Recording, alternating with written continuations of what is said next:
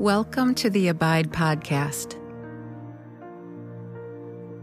Today's passage is John 8:12.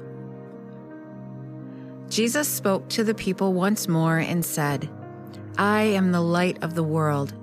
If you follow me, you won't have to walk in the darkness, because you will have the light that leads to life." I love this time of year when the dark night comes early. The air is cold and crisp, and the houses in the neighborhoods are all lit up with candles in the windows. Years ago, a candle lit in the window, it let travelers know that they had a safe place to stay. The candle was also a signal to neighbors that that home was open to receive visitors, and it was a light for returning family members. Candles feel like just such a warm welcome. Today, we're on the brink of Christmas, and we expect it will be a day full of celebrations and family and gifts. But before that, there is a time of waiting. Waiting for the Messiah, waiting for Jesus to come. Let's stop and take a look around right now.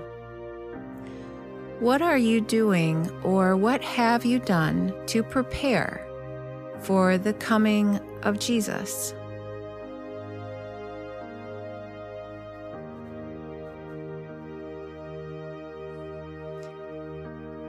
Did you consider the waiting, not just the celebrating?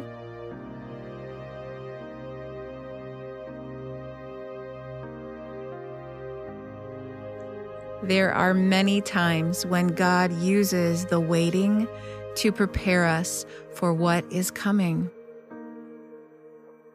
Can you think of a time that God used the waiting in your life for a time of reflection or stillness? Or maybe it was for growth or for healing?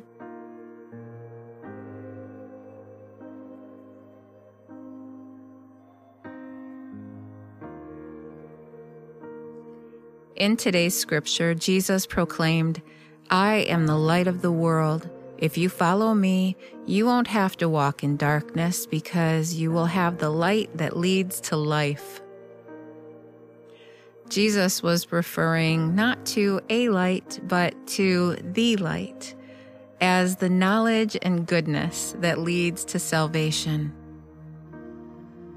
Letting Jesus come into our homes, into our life, that is a reason to celebrate. Use the rest of your time here now to consider how you can welcome the celebrating and the waiting.